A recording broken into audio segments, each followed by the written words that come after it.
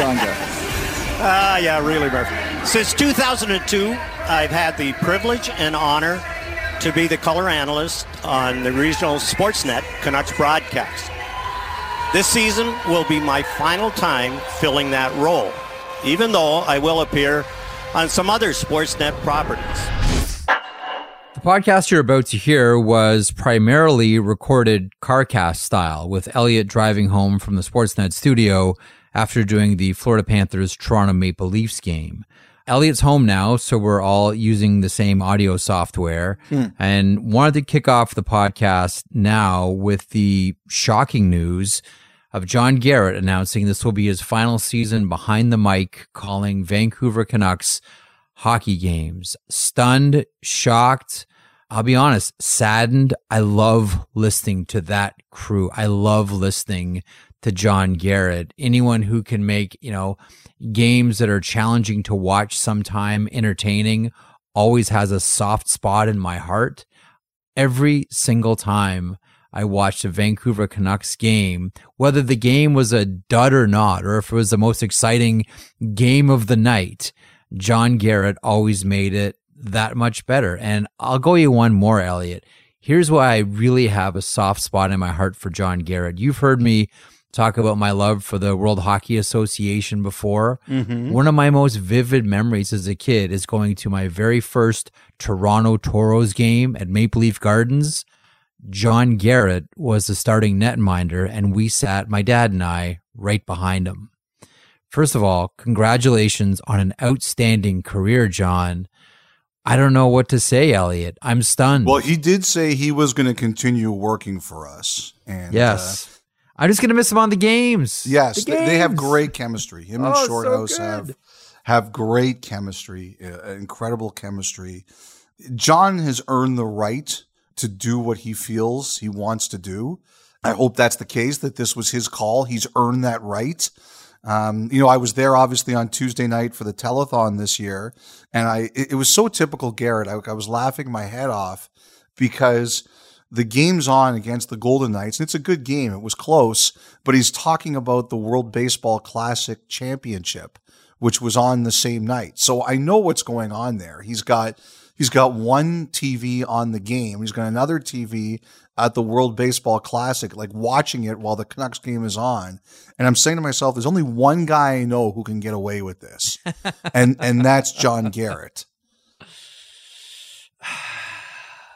Like, nobody's irreplaceable. I don't believe anybody is irreplaceable, Jeff. No. But I do think it's going to be a challenge for whoever goes in there to create the same kind of chemistry with John Shorthouse. Not that, it's impossible, because Shorthouse is a great broadcaster and he'll be welcoming, but it'll be a challenge. The other thing I really liked about John too was the first year of Rogers that we had the rights. I worked a Saturday night game on Hockey Night in Canada, and Washington was in either Alberta or Calgary. I can't remember where. And then on the Sunday night, they asked me to go into the studio. They were shorthanded. They called me in a pinch. We need somebody in the studio on Sunday night for Washington and Vancouver. So I said, no problem. And I pinch hit for whoever needed to be pinch hit for. And I was on with Brad Fay. And before we threw to John and John, we had to just talk about the game for a second. And Brad goes, what are you thinking? And I said, this is a schedule loss potentially for Washington. They're just in Alberta. They got to go back to back. Vancouver was waiting for them. I know it's not the longest flight, but you're not used to the West Coast. Like, Vancouver's got to jump on them. This should be a schedule loss for the Capitals. And they drop the puck. So Brad throws to John and John. They drop the puck. Shorthouse starts talking. And at the first chance, Garrett goes, I want to talk about what Elliot Friedman just said there. And I'm listening and I'm going, oh, okay. And he says, the Vancouver Canucks, where they are, have one of the worst schedules in the NHL. Like, how can he come on this show and say the Capitals have a schedule loss? He goes, the Canucks have 20 of them a year. And I was laughing. I wasn't on the air at the same time, but I heard it all. And I was laughing. I loved it. Like, I like it when the crew at the rink and the crew in the studio reference each other. It shows we're a team. It shows that we're paying attention to each other. And I thought it was great. And I came on in the intermission and, Brad was like, what did you think about that? And I said, I think it's great. Like, if Garrett thinks my point's stupid, then he should go say my point is stupid. And he called me the next day. And he said, you had no problem with that? I said, no way. I liked it. And I think the audience likes it. It shows we're all connected. And John was very good about that. And a real generous broadcaster.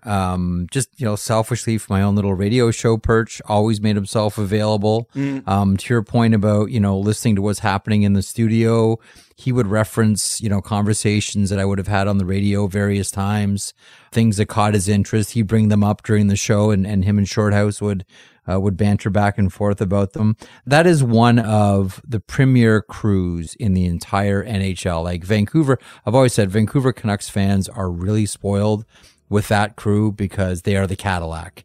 And John's a huge part of it. Like, one of the most difficult things to do in that position in broadcasting is to both describe what's going on, which is the analyst's job, and why it's happening, but also infuse humor and your own personality into it. Some people never get there. Everyone tries to do it, but a lot of people fail.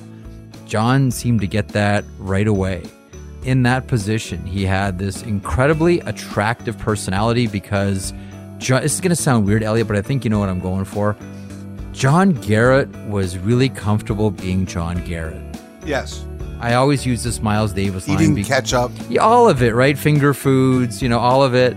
But I always use the Miles Davis reference sometimes. It takes a long time to sound like yourself.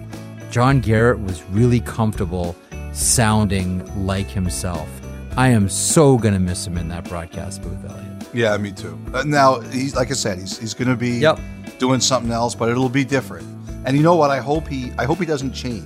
Some people change when they move from the national to the regional and vice versa. Like, I have to tell you, I've met some people who do regional games and then they do national, and I think they actually sound better. Mm-hmm. But I hope that Garrett doesn't change and his personality stays the way it is. If you've been watching and listening for all these years, you know how much I have enjoyed my experience and the time doing this job. And a lot of the reason is the great people I work with. Sportsnet Pacific crew doesn't have an equal in the business. No matter what the situation, no matter what the time of day or night, they make you feel like you're in the building. I'd like to thank John Shorthouse, Dan Murphy, and our producer, Greg Shannon. Your camaraderie and friendship will never be forgotten, and we will be lifelong friends. But most of all, I'd like to thank the fans, whose unwavering support has lasted for these 20 years and beyond. Your enthusiasm and passion for the game and for this team will never be forgotten. We are all Canucks. Thanks.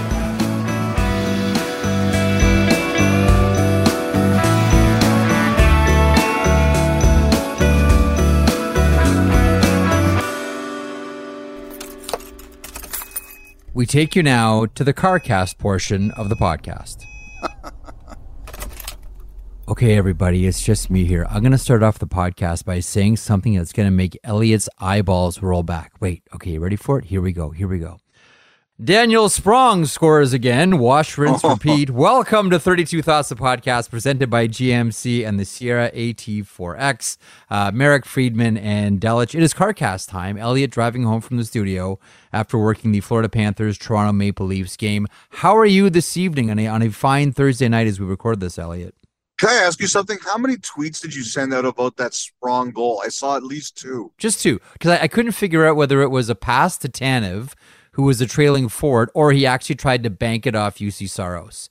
But then Emerald City Hockey sent me the clip of Daniel Sprong saying, but try to fake him, bring him out, and then go off his ass, to be honest. But that's kind of what I wanted to do. But yeah, so just 2 tweets. But because I annoy you with Daniel Sprong, Elliot, all the time, yes, it must feel like an avalanche of tweets about Daniel Sprong. I have to tell you, I don't even think Daniel Sprong's family talks about him as much as you talk about him. I just love him going back to junior. I just the story know. to me is fascinating. I just love his shot. I just love the resiliency. I just love how it's been a fit. And I just love that, there's a fourth line player in the NHL who's, close to tickling 20 goals here. I just think it's a great story. I just love it. And part of it is I know that it tortures you. So any chance I get to do that, I will do it. We're going to talk about our trip to Dallas and a little bit later on in the podcast, and we'll play our Jason Robertson interview as well. But before we get there, making headlines over the past couple of days, Connor McDavid talking about the World Baseball Classic and Shohei Ohtani versus Mike Trout, and essentially saying, why can't we have that? I thought it was really cool. It's what we've been asking for in hockey for a long time, right? It's best on best. And, look, everyone's talking about baseball and, did you see, Ohtani versus Trout? And, that's what hockey's been missing for, almost a decade now. So, that's what we've been asking for. Now, this isn't the first time that we've seen an NHLer publicly muse about the future of international hockey. We talked about it plenty last season when the players weren't allowed to go to the Olympics, and how much this has now become a very much player-driven initiative. First of all, what did you think when I don't know if you heard them or saw them first, read them first, what did you think of McDavid's comments when you first saw or heard them? Well, as a guy who wants to see best on best and a lot more than what we've had, I was like, hell yeah, go for it, Connor. I think that one of the challenges, like at the All-Star game, Sidney Crosby spoke up about the playoff format, and he wanted to go back to 1 versus H in each conference. And at the GM meetings, the commissioner was like, oh, everybody loves this. It's working great. So you're sitting there and you're looking, well, that lasted a long time. That was a subtweet by the commissioner, by the way. The thing you always have to remember is just because your best player is for it, and we should listen to what our best players think, it doesn't mean it's going to happen. The thing that I really do believe here is that I think McDavid speaks for a lot of players. It was announced that, Marty Walsh is going to have his first media conference next week, right? Yeah. And this is going to be on his radar. Like, the players are going to be on Walsh for this. So I'm hopeful we get more traction about best on best than we did about, the 1 versus 8. Look, there was going to be a World Cup next year, and they didn't do it because the European nations made it very clear they did not want to play against Russia. Yep. Now, I think some of these sports federations, including the International Olympic Committee, were hoping this was going to go away.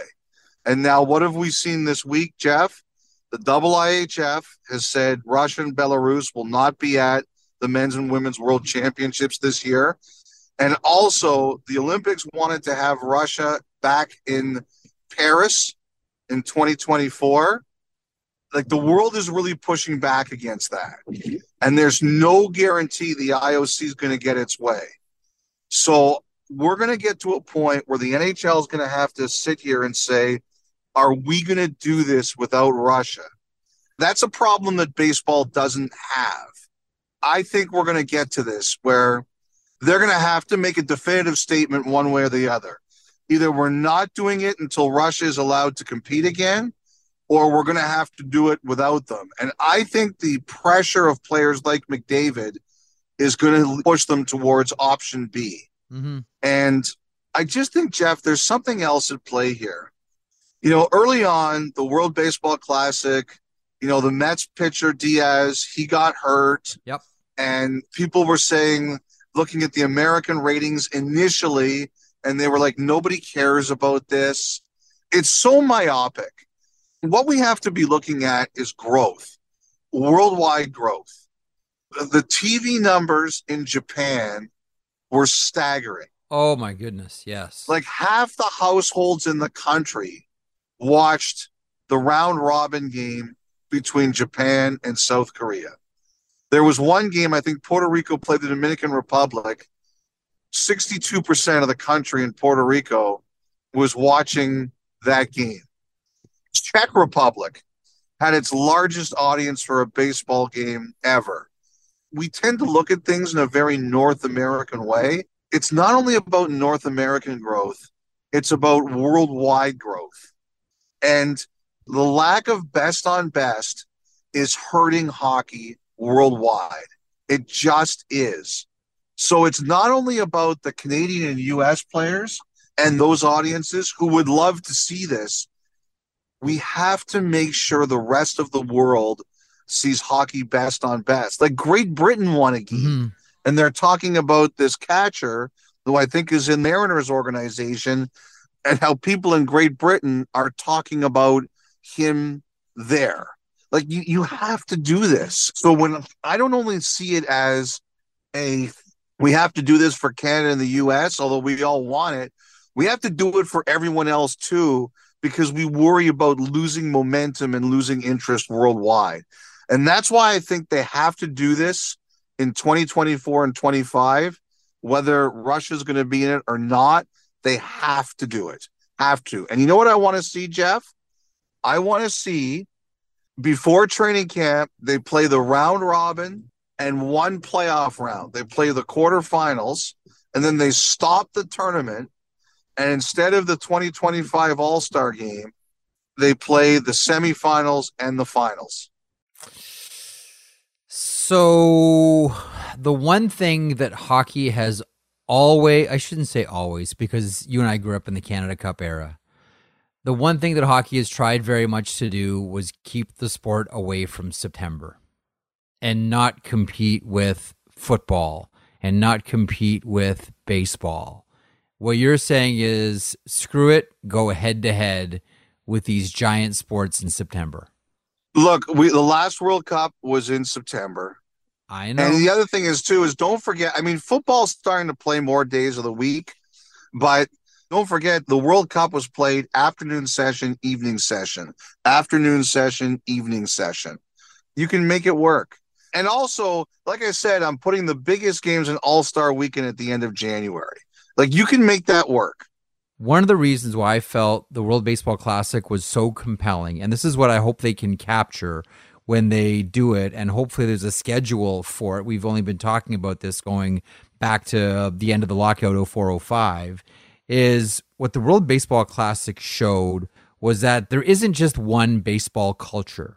There's a lot of different baseball cultures. There's different ways to play the game, to cheer, to behave on the field, to behave in the dugout, to behave in the stands. And it's all good. You know, we see this at, for example, the World Hockey Championships every year, but that doesn't really get a whole lot of attention in North America. What I'm hoping is that, listen, we know the games are going to be fantastic. It's the best players in the world. I just hope that whenever this tournament finally comes around, it gives specifically North Americans a peek into how hockey is consumed, how hockey is played, how hockey is celebrated, how hockey culture rises in other countries. Because the one thing that I've always maintained is we can learn a lot from other hockey cultures and bring it into North American hockey culture, but we just never get a chance to do it. Because we're so focused on the season and getting to the cup and then pausing for what seems like only 2 weeks in the summer and then getting right back at it. I think this is a great chance to grow the game culturally and selfishly for someone who, lives and works in North America. Bring other elements to the game here and realize that there are different ways to play the game, cheer for your favorite players and your favorite teams. Like you've heard me talk about Latvia before. You've heard me talk about how much I love Latvian fans. Yeah. I think they're probably the best fans, with all due respect, Canadian and American fans listening right now. Latvian fans have everybody licked. They don't care. They're singing, they're dancing, they're drinking, they're winning, great, they're losing, that's great too. Who cares? They're just there having a wonderful time at a hockey game. We don't have that here. And I kind of wish that we did. And I think we can learn a lot from the way that different hockey cultures celebrate the game. We saw that in the World Baseball Classic, man. And I really hope that when this thing finally gets going. Well, here's the other thing about Connor McDavid saying this. Because it's not as if Gary Bettman and Bill Daly don't get asked about this. They do. But when someone like McDavid speaks up about it, now the question for the commissioner and the deputy commissioner can be framed in a very specific way. Gary Bettman, Connor McDavid believes this. And that puts Gary Bettman or Bill Daly, if he's asked the question, in a position to address Connor McDavid.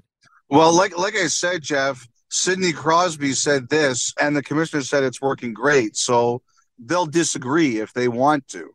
This is different. As I said earlier, we would have had a World Cup next year if it wasn't for Russia's isolation due to the invasion of Ukraine. And they decided to punt it for a year. Now they're going to have to make a decision. And that is, do we go ahead without Russia? And I think what was clear to me is if the players have their say, the answer is we've got to do it. But you know what, Elliot? I feel you need to make the decision now, because it's not just about the invasion in Ukraine. It's about Russia being in good standing with the rest of the countries that are involved here, and that's not going to happen overnight, even when this invasion ends. It's still going to take a long time until Russia is in good standing internationally. To me, it seems as if you need to make the decision now. I think that should be up to those countries, and I wouldn't weigh in. I think those countries should have their say. Other issues around the NHL. Jared Bednar signs a contract extension. There's a few things that are interesting about this, not just the decimal point, but sort of maybe what this means for the coaching fraternity right now. Well, first of all, when it takes effect, and it takes effect next season, Bednar is going to become one of the highest paid coaches in the league. And he deserves it. I mean, he won a cup, and when you win a cup in this league, you deserve to be among the highest paid coaches. Like, I believe right now, the highest paid coach in the league who's actively working, I think, is Cooper. He should be. He's won 2 of them and almost won a third. I think the top 5 are Cooper, McClellan, Laviolette, Sullivan, and Cassidy. I'm not sure if they're exactly in that order, but I think that's them. But who would be the highest paid coaches if they were working would be Babcock and Quenneville. And Babcock's contract, this is the last year. So Bednar's extension kicks in 2024-25, and then he moves up there. Now, the interesting thing about that is the trend, and someone pointed this out to me. Look at some of these teams who feel they have good coaches, making sure they keep those coaches a long time. So Bednar gets an early extension and gets 3 extra years out of it. Mike Sullivan got an early extension, got 3 extra years out of it. Like, we're all wondering what's the future in Pittsburgh. Off ice, there's no more secure person there than Mike Sullivan, whose new extension is yet to kick in yet. Don Granato got extended early and got 2 extra years. Tortorella got 4 years. Luke Richardson got 4 years. Cassidy got 5 years. Like, if you're a coach now who's had some success, you're getting a ton of security and you're getting early extent. Like, I don't know if we've seen, Jeff, and you're the hockey nerd much more than I am, and I say that with respect. I don't know if I've seen this many coaches get such early extensions before. Like, this is a new one for me. It's funny. We used to always have this conversation because you're right. There is a certain amount of comfort that coaches enjoy now that they never have in the past. The thought was always, and this is more pre-2004, 2005 than post, when the game opened up and became more entertaining. But in the frozen puck era, the water skiing through the neutral zone era, when coaches weren't signed for the decimal point that they are now, to say nothing of the term, the feeling was always, look, I'm not hired to make the game entertaining. I'm hired to win games here. And if I don't win games, as ugly as it might be, as neutral zone trappy as it might be, as Peterborough freezy as it might be, if I can't do that, I'm not getting hired. To be honest with you, it uglied up the game. Because coaches just said, I don't care what this thing looks like. I'm not hired to put on a nice show. I'm hired to win games. And it doesn't matter how I get there. And if I lose games, I'm getting fired. So between choosing to entertain you, the fans, or win games, I'm going to pick win games and make this as boring as possible, because that type of hockey was successful in that environment. That doesn't happen anymore. Well, also don't forget, we've changed the game to a point where you can't do it like you used to. And I wonder if this is a reflection of that, because I'm wondering the same thing. Why? Why is this happening now? Like, what is specific about this era that allows, managers to say, we need to lock these guys up for as long as we can because that's important to our business? Why is that? Because once upon a time, it wasn't that way. And you know that. It wasn't this way at all. You know what? One of the things I've wondered about, absolutely true, Jeff. I mean, you're right. You know what I've kind of wondered about? You can't be a dictator like you used to. The players have more power than ever. And yes, there's times you have to be a bit of an ass, and there's times you've got to grind your players and get on them. But you have to walk the line between demanding and motivating much better than you ever used to. The players are making too much money. Your best players have term, and they're making more than you're ever going to. You have to get along with them. Like, you look at Tampa, there are times John Cooper's grinded on his best players. We've seen Bednar and McKinnon fight on the bench verbally. But at the end of the day, Bednar and Cooper, they have to be demanding, but they also know they got to win with these guys. I think coaching is much more of a partnership than a dictatorship, than it ever was. You have to be in a situation where players have got to want to play for you to be successful. Even Cassidy, and I think Cassidy's a good coach, it ran to the end in Boston, clearly. Mm-hmm. Paul Maurice and Florida, they're back in the race right now, but his time clearly ran out in Winnipeg. I think that's the one danger here of this. Like, I am not going to argue against any coach getting paid or any coach getting these extensions. Coaching is hard, and I like to see people secure the bag. I'm a huge fan of that. I think the one thing you always have to wonder is, when does the voice go dry, and when do the players finally tune you out? But I think this also is teams saying, if we recognize we have a good coach, we're going to take that risk. I think one of the great skills outside of the X's and O's that a coach can have in today's day and age, and it's probably true historically as well, although many coaches never took the option, is the ability to understand when the team doesn't need to hear your voice and can defer to the assistants, can read the team and say, you know what, they don't need to hear from me today.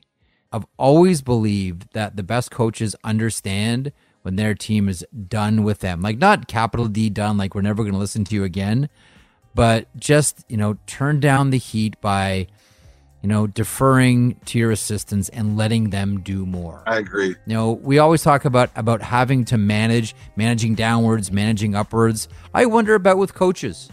I really do, and managing your players and understanding, because many of these guys, listen, Jared Bednar played in like every league in North America, including Roller Hockey International. You knew I was going to sneak that in, by yes. the way. And so he understands what it is to be a player at a lot of different leagues, and probably remembers, you know what? One of the best things my coach did for me was he shut up this one day, because I was going to the rink and I knew that if I heard his voice, I was going to go banana sandwich. Listen to the 32 Thoughts podcast ad-free on Amazon Music, included with Prime.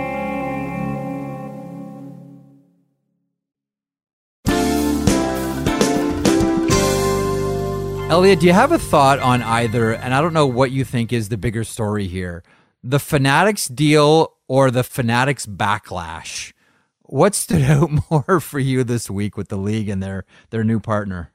I want to say I appreciate all of the great fans of hockey and the great listeners of the pod who sent me DMs about this contract. It's like, I didn't recognize the hatred of Fanatics. And I have to say that the hockey fans, you really educated me this week, and I appreciated the education. You took me to a place I didn't know, and I did some work because of it. I had one experience with Fanatics that I didn't like. I don't order a lot of merchandise, to be perfectly honest. You'll get a good laugh out of this. I ordered a Jack Rathbone jersey. Okay? Shocking. I know you Yes. love him. I know you love him. But it turned out someone else got me a Jack Rathbone jersey. So I tried to cancel it like within a day. And they're like, no, it's already printed. You can't cancel it. It's yours. And I was like, that's kind of lame.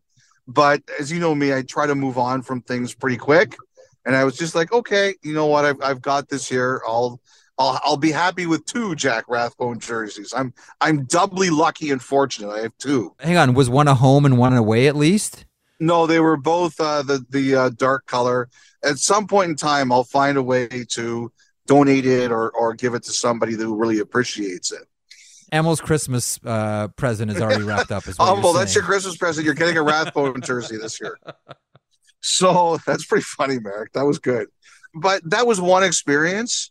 And then, I started searching it out on social and I saw some stuff and I was like, oh, wow, like this is a big deal here. So I started asking some people I know who work in, the merchandising and business for teams. And I have to tell you, they'll never admit this publicly. Never, never, never. But there's some trepidation out there. I think some of the teams were nervous about this. I don't think they were that crazy about it. And they're trying to be optimistic. Like I look at it, I try to live life that way. I try to see, it doesn't always happen, but I try to see the best case outcome. And I said, okay, what's the best case outcome here? And the thing I think people are hoping for is, Fanatics has made the MLB jersey since 2017-18, but they're not allowed to put their name on it. They do them, and they put the Nike swoosh on them. It's a Nike product, technically. So the number one thing they're happy about is that they're keeping the same factory in Quebec.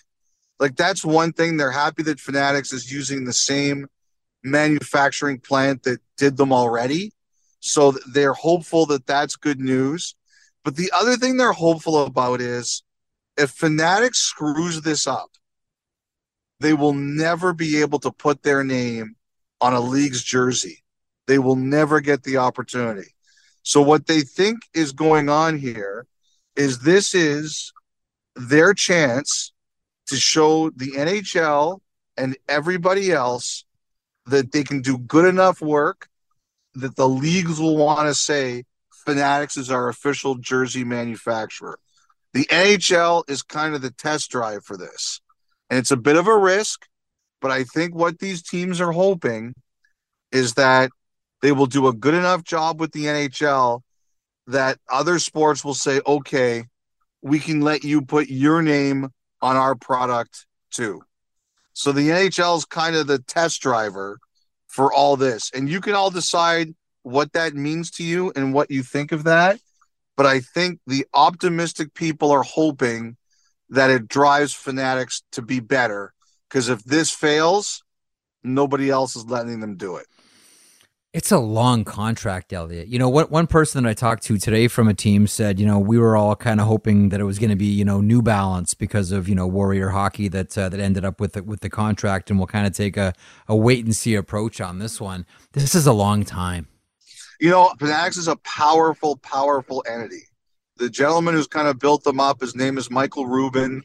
From a purely capitalist point of view, he's done an unbelievable job.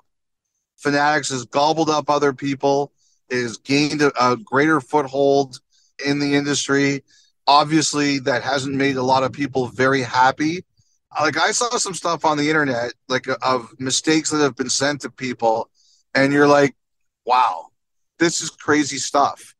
And that's led to the accusation that they've kind of overextended themselves. They've bit off more than they can chew because you're only as good as your name. Did you see this thing with Jared Spurgeon? No. I got to shout out Jared Spurgeon here, okay? So apparently there was a Wild fan or a Spurgeon fan, I'm assuming they're a Wild fan, who ordered a Spurgeon jersey, and it came misspelled as Spurgino. Ooh. And somebody sent me a tweet from this fan. He took it to an autograph signing, and Spurgeon signed it Spurgino. Good for him. Jared Spurgeon, I always liked that guy. I like that guy even more now after hearing that. Listen, you've met him. I've met him. Does that surprise you about Jared Spurgeon at all? No, that is making lemonade out of lemons.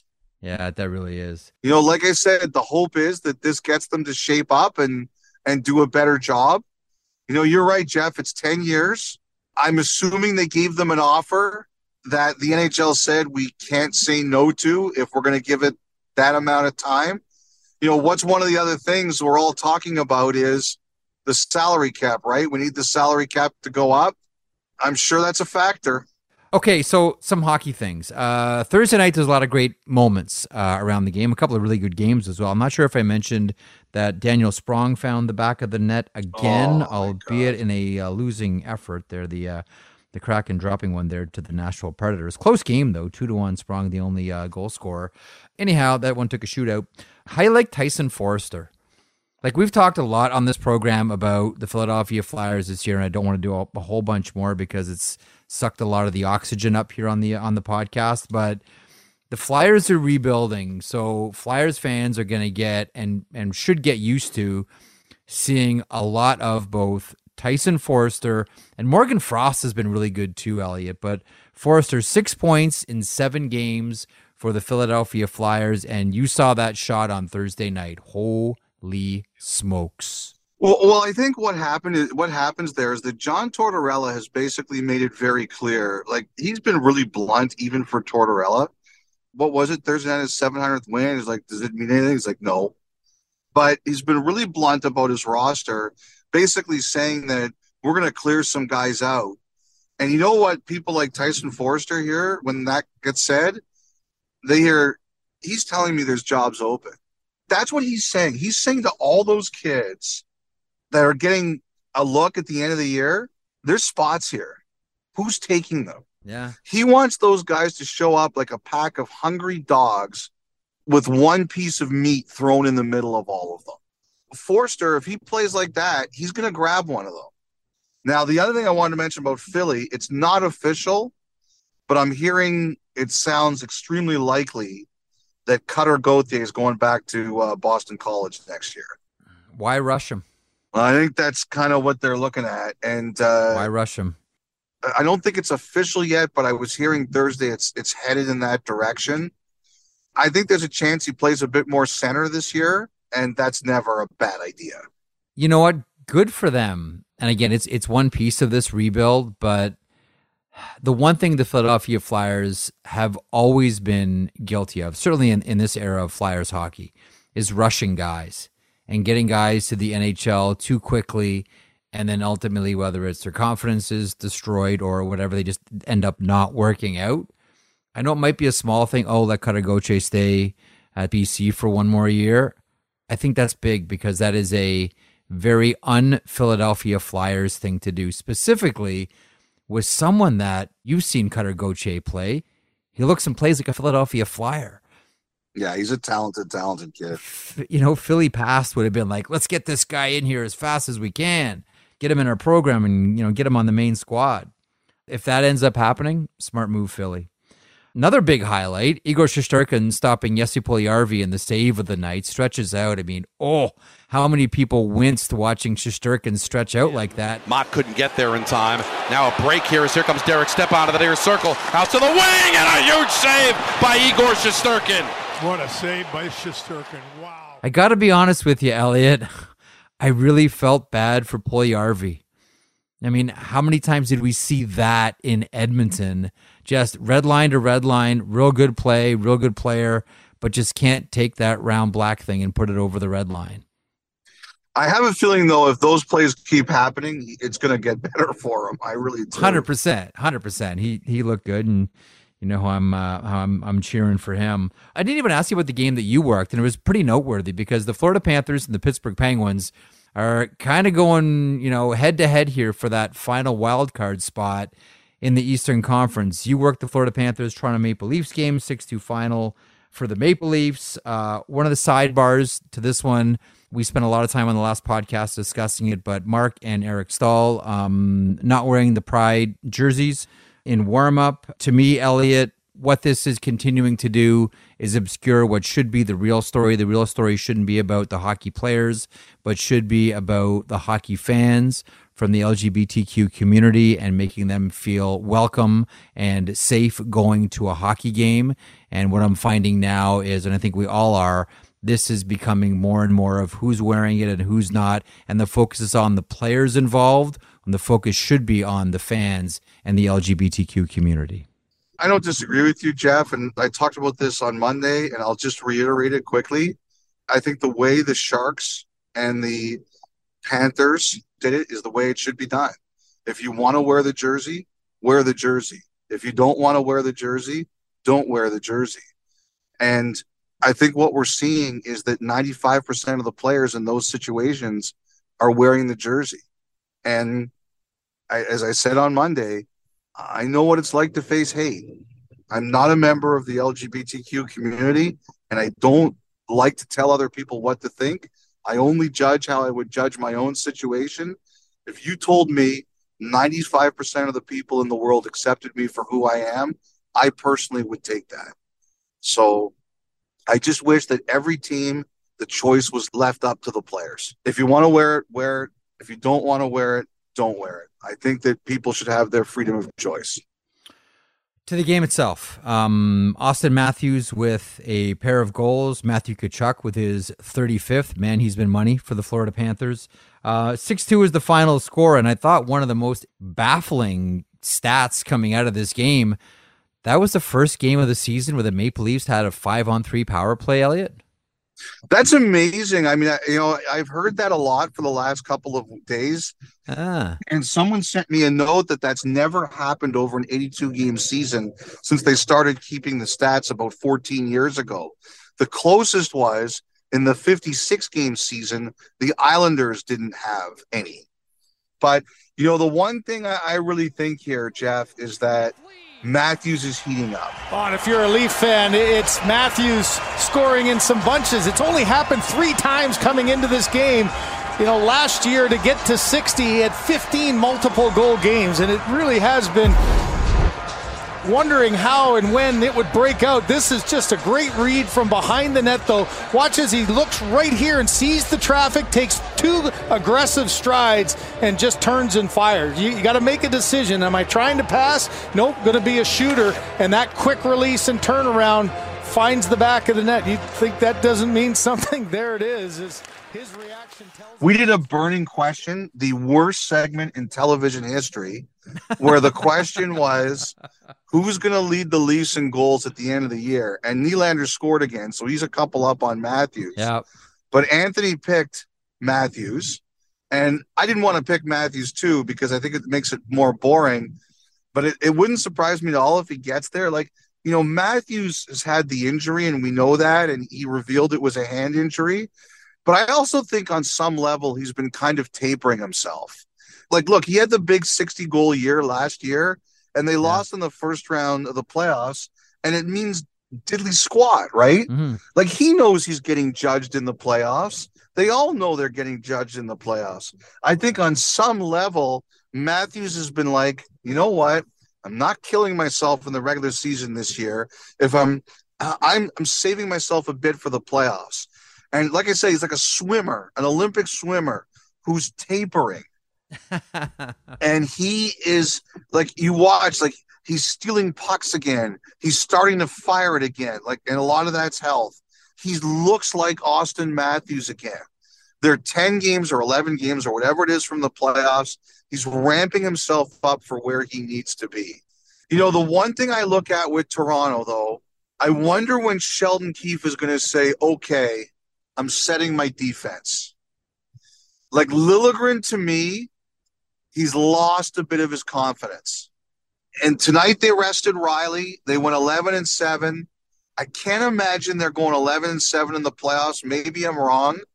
But when does Sheldon Keefe go to his guys and say, okay, this is my group, barring injury, this is how I want to line you up, and now we're all going to get used to each other. Stewie said tonight, and he's the player, so I always defer to him. He said 10 games. They got 11 games left.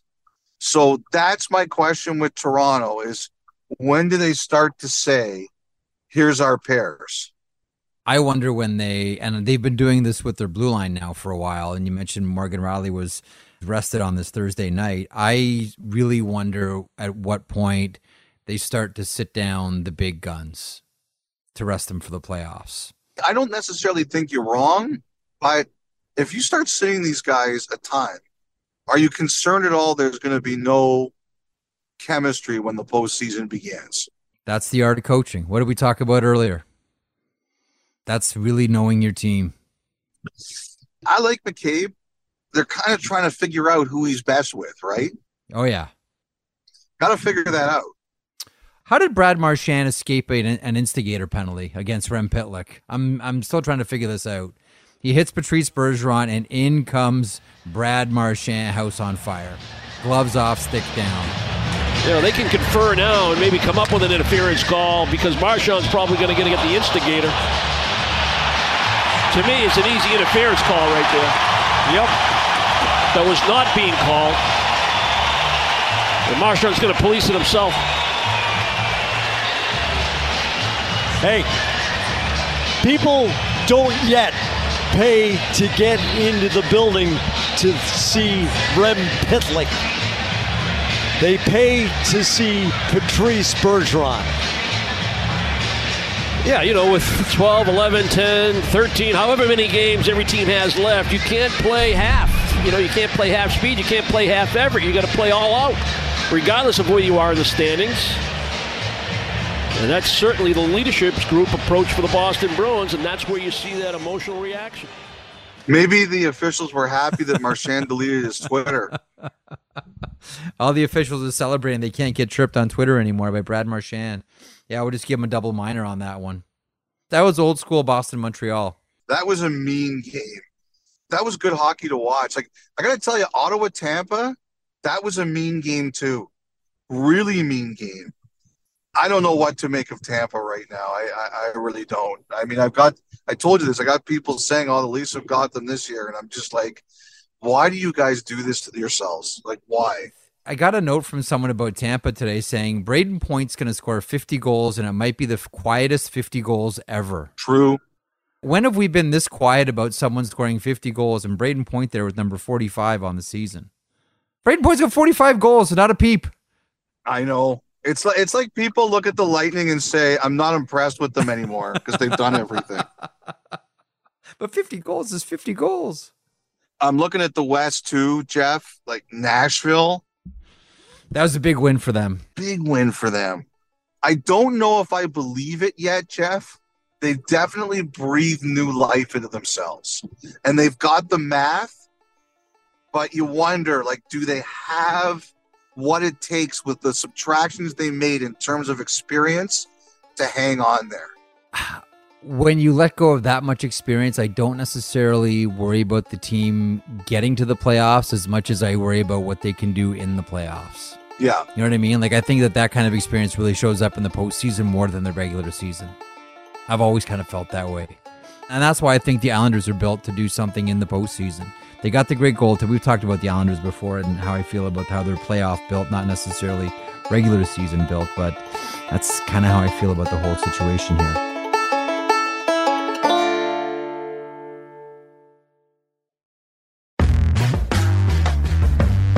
All right, Elliot, that's a big win for the Winnipeg Jets. So Thursday night, the Winnipeg Jets began the California road trip. They beat the Anaheim Ducks. In a couple of days, they'll play the Los Angeles Kings and then wrap up on the 28th against the San Jose Sharks, get back to Winnipeg, and it's games against, in order, Detroit, New Jersey, and Calgary.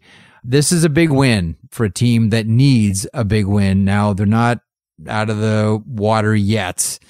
There's still maybe some tough times ahead, but they needed to beat the Anaheim Ducks on Thursday night. We talked about Nashville, and you wonder, do they have the staying power, right? With all the youth that they've injected and all the experience they've lost. They have the math. And what Winnipeg does is they stay 5 points up, even though the Predators have 3 games in hand. They've given Nashville no room for error. And that's all you can do if you're the Jets. So Bonus is available the other day. He asked Sean Reynolds, who motivates you when you get up in the morning? And Sean said, myself. And Bonus said, exactly. and said that's what we're dealing with. First of all, I think Sean is lying. I've seen him, and he completely lacks motivation. Like, there's no way that Sean motivates himself to get out of bed in the morning. Like, Sean, I know you openly lied to the head coach of the Winnipeg Jets, and I want everyone to know that.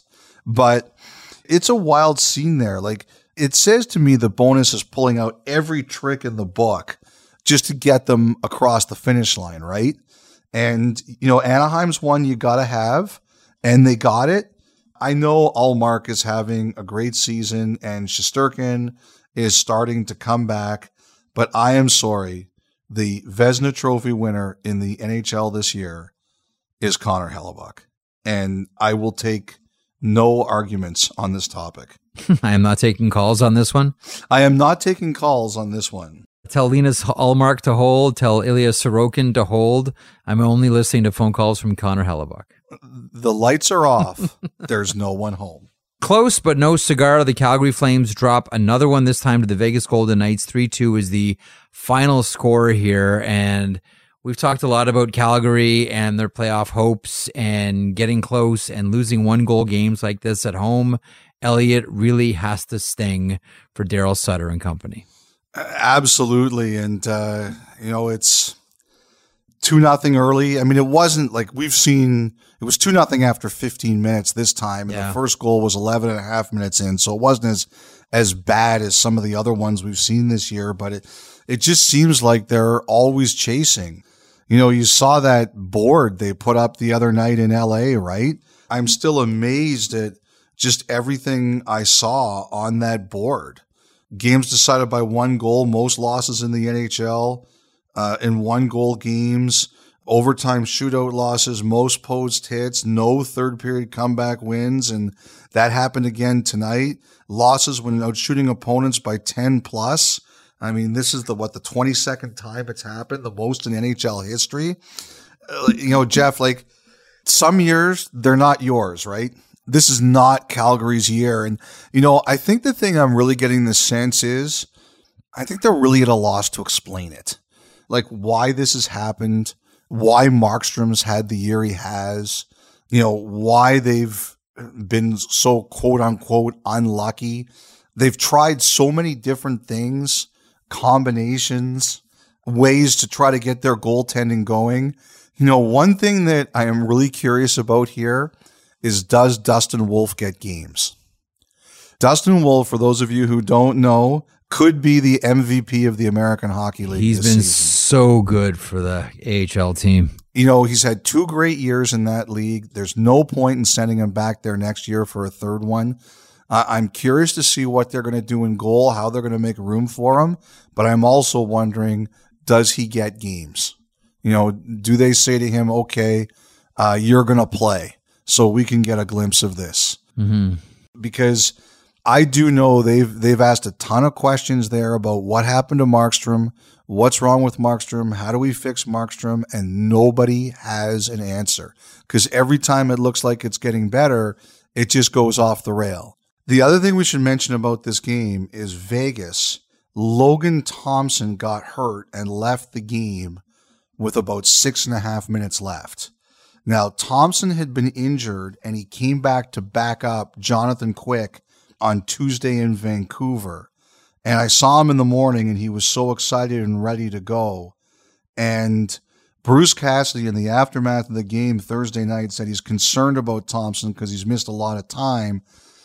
Just think about right now, like you're Vegas, you think you can win the Stanley Cup. Yep. Thank God Jonathan Quick dropped into your lap, eh?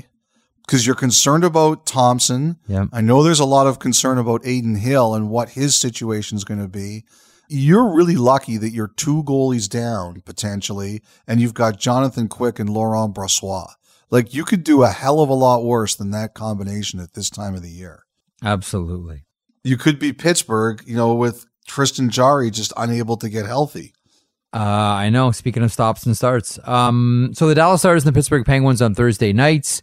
The Stars start to run away with this one a little bit in the third. A gorgeous tip, power play by Joe Pavelski. Stop me if you've heard this one before, but a tip-in goal by Joe Pavelski makes it 2-1. And then Jamie Benn, Elliot, what a story he's been this season. Jamie Benn with his 31st goal of the season, 71st point. Stars come up ice. Here's Dadonov down the left side at the near circle. Passes for Domi. Shoots. DeSmith denies him. Rebound. They score. Jamie Benn on the follow-up puts it into the back of the net. It's 3-1 Dallas. Penguins score one more to draw within one. They throw about 10 legit scoring chances at Jake Ottinger towards the end with the goalie pulled, but to no avail. The Dallas Stars win this one. And to the point about Jamie Benn, you'll hear this when we release the Peter DeBoer interview. One of the most impressive things about Jamie Benn this year is DeBoer has his minutes down under 16. Like, he's running this bench as pretty much as even as possible. Like, they really run their bench as evenly as you can, considering all the stars that you have there.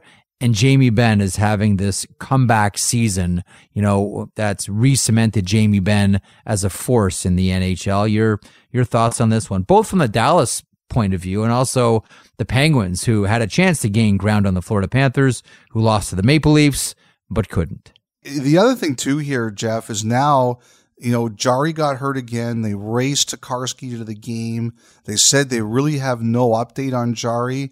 And the other thing, too, is that Florida's got like a 6-win lead on the first tiebreaker, right? So if you're Pittsburgh, you can't just tie Florida. You have to beat them. And, what did we say? We said the Islanders, we like them because they've got Sorokin, Varlamov. Yeah. And now it looks like it's Bobrovsky, Lyon versus DeSmith, Tokarski, unless there's something better here with Jari. Anything that could go wrong in goal for Pittsburgh this year, health-wise, just like Vegas has.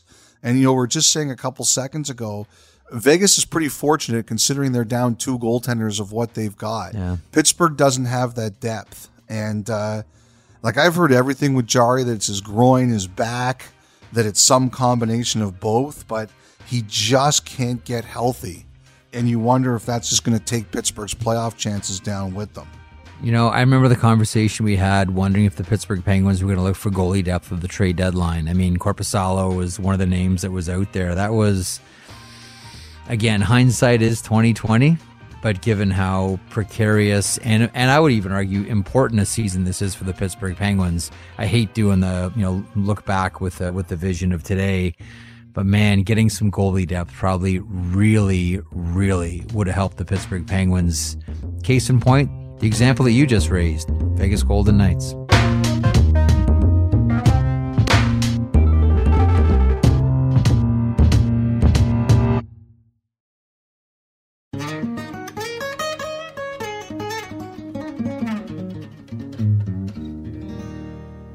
Let's get to our interview here with Jason Robertson. But before we do that, and we're going to talk a lot about Dallas as we present some of these various interviews on different platforms. We had a chance to talk to Jim Nill, the general manager, Peter DeBoer, the head coach. You sat down with Mason Marchment as well. Very much looking forward to that one. You golfed with Joe Pavelski. Well, I went to the range. You swung a club beside Joe Pavelski, and I asked Jake Ottinger about it during the interview. I heard the about sit down this. that I did with him. You'll have to wait for the audio of that one. Let me explain what happened here. As I said on the last podcast, I was really nervous to hit with Pavelski because he's that good, and he was great. Yeah. So we got to the course, and I didn't realize this, but Tony Romo was hitting on the range not far from us. I totally missed it. But also, Jake Ottinger was there, and so was Ty Dellandrea. As a matter of fact, while we were interviewing Pavelski in the clubhouse, Dellandrea and Ottinger played what must have been the 9th hole, like right in front of us. So they brought clubs for me, and I started to hit, and I have to tell you, the irons didn't go very well. I hit the driver very well. I was very happy with the driver. But the irons did not go well. And what I didn't realize until later is when I went to grab the clubs, Ottinger actually walked away from his own hitting to come watch me hit. And my irons were bad. I'm not going to deny it. They were terrible. And I guess I didn't see any of this, but Almel did. And I guess he was really disgusted, as he should have been. I can't wait until you hear the sit down I did with him, because that was like, honestly, Freach, that was my first question. Oh, yeah. You just watched Elliot golf. Give us your rundown. Give us the play-by-play. He was not impressed. Yeah, I got to tell you, when Almel told me that this happened, I said, please say he was there for the driver. And Almel just shook his head and said no. No. You'll hear the Ottinger piece. Hopefully sooner than later. We sat down with Wyatt Johnston and we sat down with Max Domi, and it was a really cool trip. The stars, the players, the organization, coaches, Jim Nill, as you said, they were really generous with their time. Really generous. Just opened their doors and said, what do you guys need? So special thanks to Joe Calvillo, who's their communications director, Kyle Shahara, who is a huge roller hockey fan and came through with vegan burritos a couple of different times for breakfast. So Kyle, thank you very much. And Rena Zell as well, who was outstanding. I mean, everybody there was gracious and generous with their time. And this is all like right around a Seattle Kraken game as well. So they're juggling, the duties of preparing for an NHL game against the Seattle Kraken, and also making sure that, us two nitwits have, are able to bring something back from this trip to Dallas. So the first day we did interviews, we sat down initially with Jason Robertson. Now, we've talked about Robertson and talked to Robertson before Elliot, but this is now a few months deep into this season. This is a couple of days after he scored that gorgeous overtime winner against the Calgary Flames last Saturday on Hockey Night in Canada on a beautiful toe drag and a backhand move over the shoulder of Jacob Markstrom. Before we get to the interview, your thoughts on what you're seeing now from Jason Robertson? Well, you know what? I just want to go to the interview, and I want to give you credit because normally I say listen to the end of the interview because it's really good, and it's quite possible I'm lying. But you have to listen to the end of this interview because, Jeff, you asked a dynamite question. It was the best question of the interview. And when you see the YouTube version of this and you see people who watch it, see Robertson's reaction, you asked a great question. I give you a lot of credit. When there's sometimes someone else will ask a question, I'll be like, damn, I wish I would have had that one. That was a damn, I wish I would have had that one question. That's a great hook to help our what's called in the industry TSL, time spent listening. So Elliot's actually hooking you right to the end of this interview with Jason Robertson of the Dallas Stars. Enjoy. I mean, he's got the big beard on. I like it. In the sweatshirt, shorts. I like a good big beard. Tomorrow night. So Love it. Yeah, Love it. All right, whenever you're ready. We're good? Jason, first of all, thanks for making time. Second of all, I'm curious what you think about when you look at the season that you're having. This is one of the best individual seasons any Dallas Stars player has ever had. Back-to-back 40-goal seasons, first time anyone from the Dallas Stars has done that. Does any of that really matter to you? Or what do you think about when you think of this season that you're having and your breakout season last year? Well, I think I just keep representing Dallas as much as I can. I'm just the type of player to try to go out and produce. And I think with every year, still trying to get better, and that's kind of shown over the past 3 years. I mean, it's only my third year this year, so I had a lot of improvements. I still think I can improve more in certain areas, but the improvement kind of reflects on the stat sheet. But I think, a team's playing super well this year, right? I don't want to jinx it, but, my line's plus 30, this year. It's probably up there in top, forward. So definitely that's underlooked stat. That's pretty important to everyone. I love talking to goal scorers, and I'm always curious about one thing, because you established yourself as one of the best in the NHL last season. Is it harder this season to score? Because I'm figuring, teams are game planning for you. Do you find it tougher this year at all?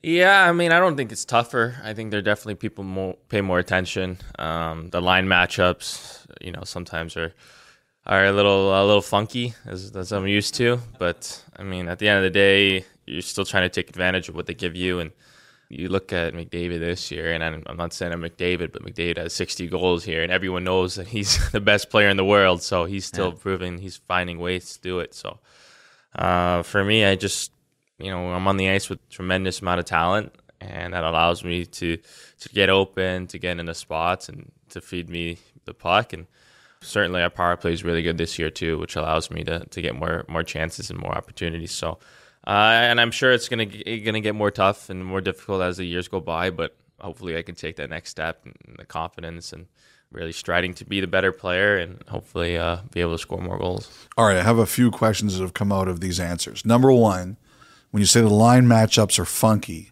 who are you seeing more of this year that you never saw before? I wouldn't say that. Actually, the only reason I say that is, and it's actually kind of funny because we're playing Seattle tomorrow, but, we were in Seattle this past week, and we played them 2 games there. Mm-hmm.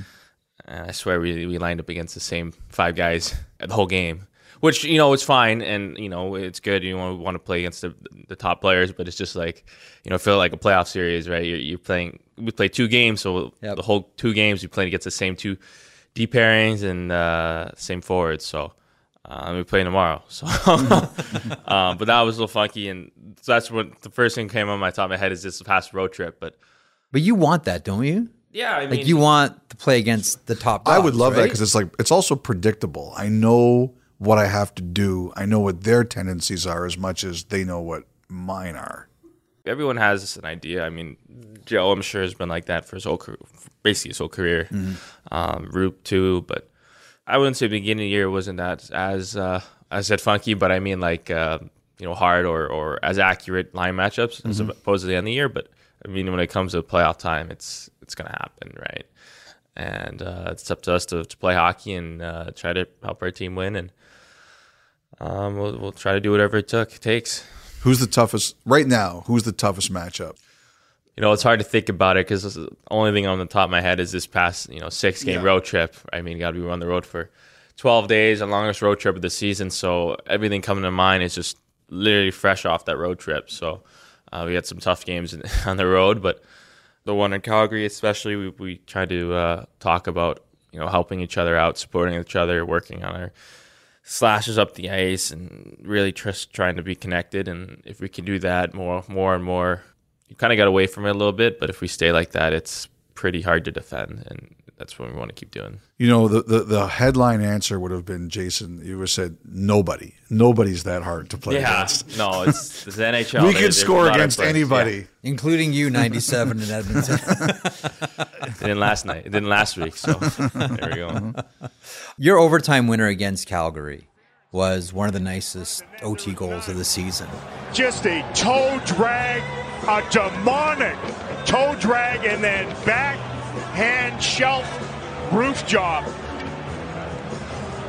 What a beautiful tally by Robertson. Both sides are loitering before they head off completely. But that is absolute jubilation by the guys. Had quite a night. 40 and 41 for number 21. And I don't know how many times I must have watched this thing. I watched it while it happened on TV, and since then I've watched it about a dozen more times, and so much in there is great. Whether it's the toe drag, whether it's, moving Markstrom across.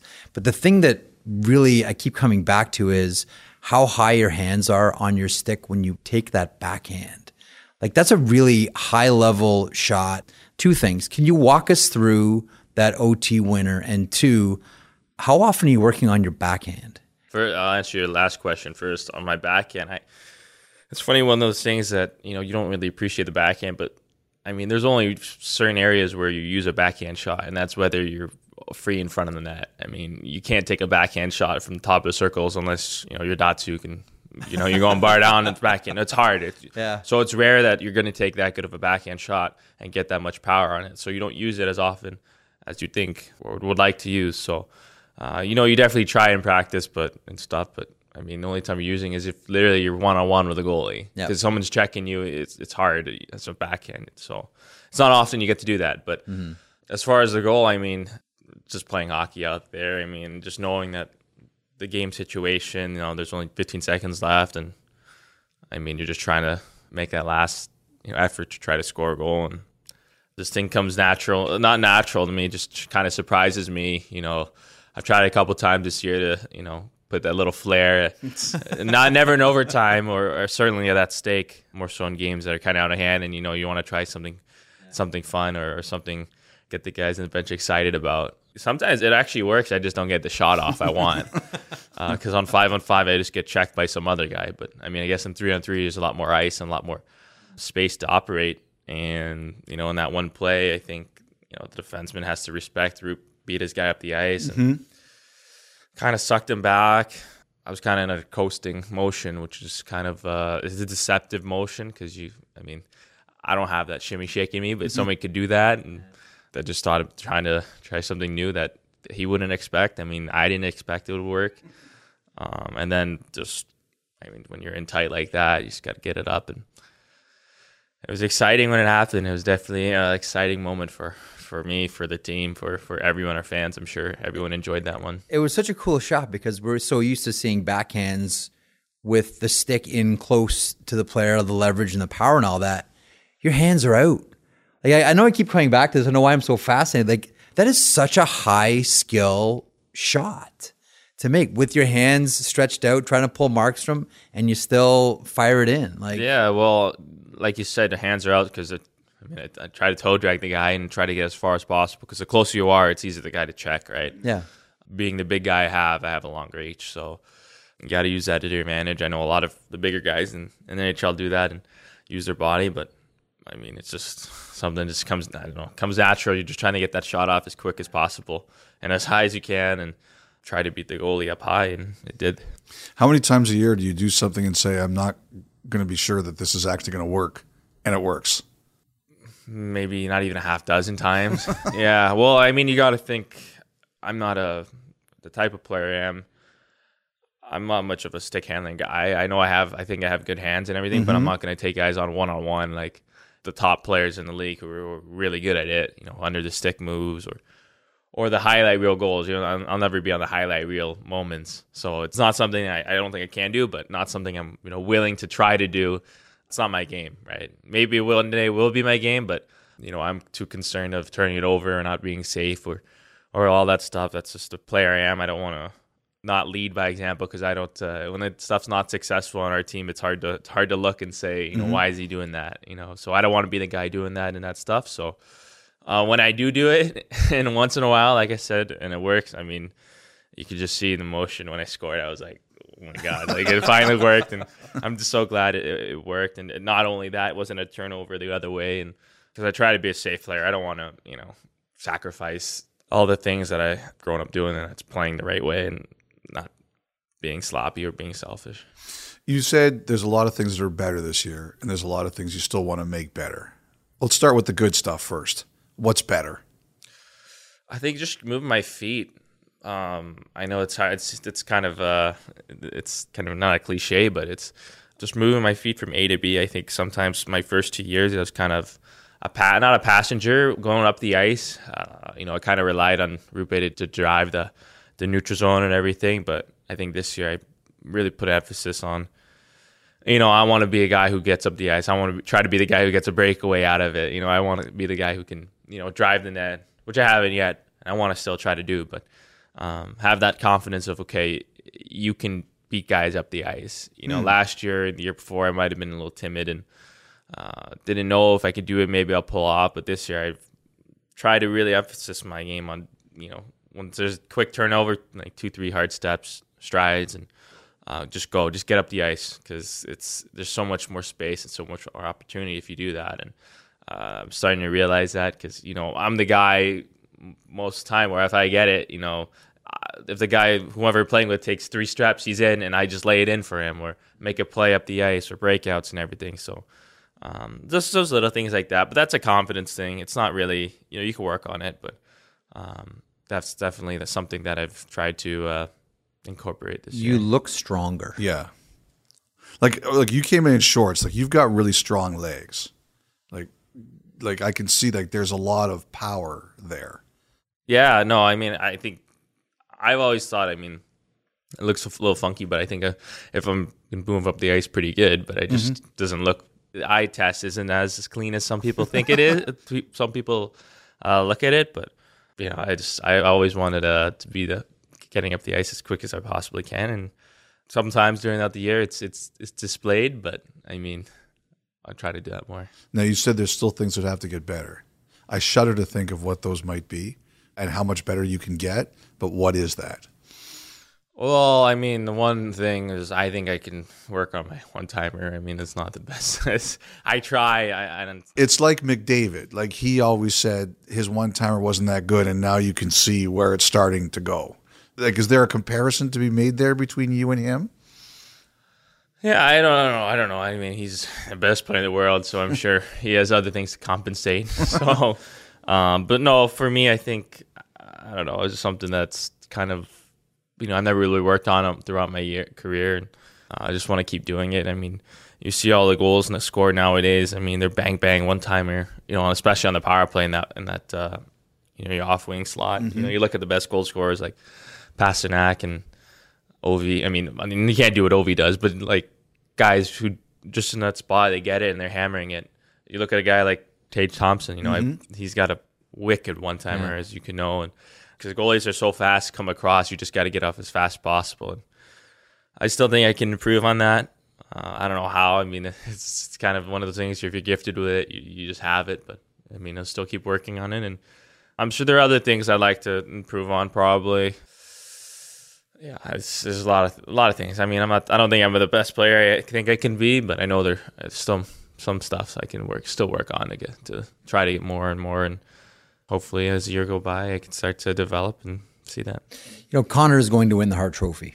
We all know that. But the conversation around the Hart Trophy is still interesting outside of Connor. And you're in there. Do you feel like you should be in that conversation? I don't know. It was kind of, and I'm not going to compare it because it's kind of apples and oranges. But when you think about that, I mean, 2 years ago, it was Kirill and I. But it was all Kirill, right? So it's like it's kind of similar right here. So it was like he got all the votes. And you just knew he was going to win it.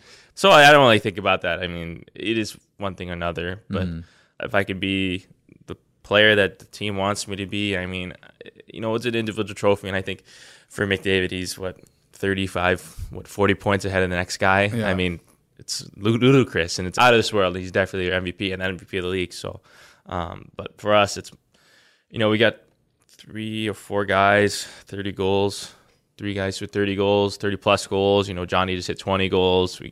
Everyone's producing in our team, and we're all reaping the benefits of what we've been doing all year. That structure and what Pete's done and everything. And I've been one of the bigger fortunate guys to be able to do that, and they put me in a position to do that. So I don't really think there's an MVP of the year, definitely, and it's McDavid. What he's doing is incredible. But for our team, the Dallas Stars, I think it's more so everyone buying in and guys reaping the benefits.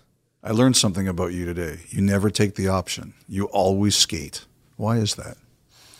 I mean, whenever it's an option, I mean, I know it's just we're gonna have fun out there. I mean, most of the time we're just gonna have fun. I mean, no coaches. So there's no head coach, right? So whether it just be the assistant coaches, everything, goalie coach, skills coach, whatever.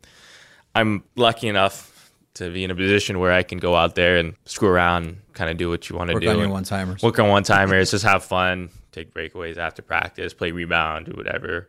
So that's what I like doing. I know this is practices. On game days, I mean, it's kind of like it's non-negotiable. I'm always skating on game days because everyone has their preference, and I know that. But for me, it's very important for me to get on the ice, get a feel for the puck, get moving, start to mentally get ready for the game tonight. But everyone has their preference, and everyone's whatever they've done, it's worked for a long time. So for me, as of right now, I don't take optionals on, especially on game days. We've talked a lot about McDavid and the game against the Oilers. After your collision with McDavid, you're skating off. Ekholm says something to you. What did he say? Well, no, it wasn't anything bad. I mean, he just told me not to, I think, stick my leg out again. And I told him, like, I'm not going to try to do it again. I mean, God, I'm not going to try to hurt. I was never trying to hurt the guy. I mean, so it was just one of those things that, I've never had. I don't think I've ever had one of those things in my career yet where I had kind of that knee-on-knee collision, but I mean, whatever. It is what it is, but certainly I'm not a dirty player. I think I'm still that guy. Yeah. Like, I'm not a dirty guy. I'm not gonna try to do it again, but yeah, it was one of those things where I'm sure, I hope if someone did that to me, I mean, someone on our team would, confront the guy, but whatever. It is what it is. It's hockey. Perfect way to end. Jason, thank you. Perfect. Thank you. Awesome, guys. Yeah. It's hockey. Now tell us, Jason, what he really said. Hope you enjoyed that interview with Jason Robertson of the Dallas Stars. Taking us out of the podcast today, one of the best-kept secrets from Dallas.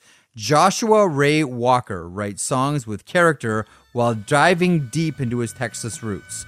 Walker's emotionally charged, soul-bearing storytelling and bright arrangements have made waves locally. From his See You Next Time record, here's Joshua Ray Walker with Sexy After Dark, just like Elliot, on 32 Thoughts, the podcast. I feel sexy after dark. My conscience finds it hard to see. I'll share pieces of my heart. Fewer words make me sound so smart. I'll let them slip out slowly, trading glances.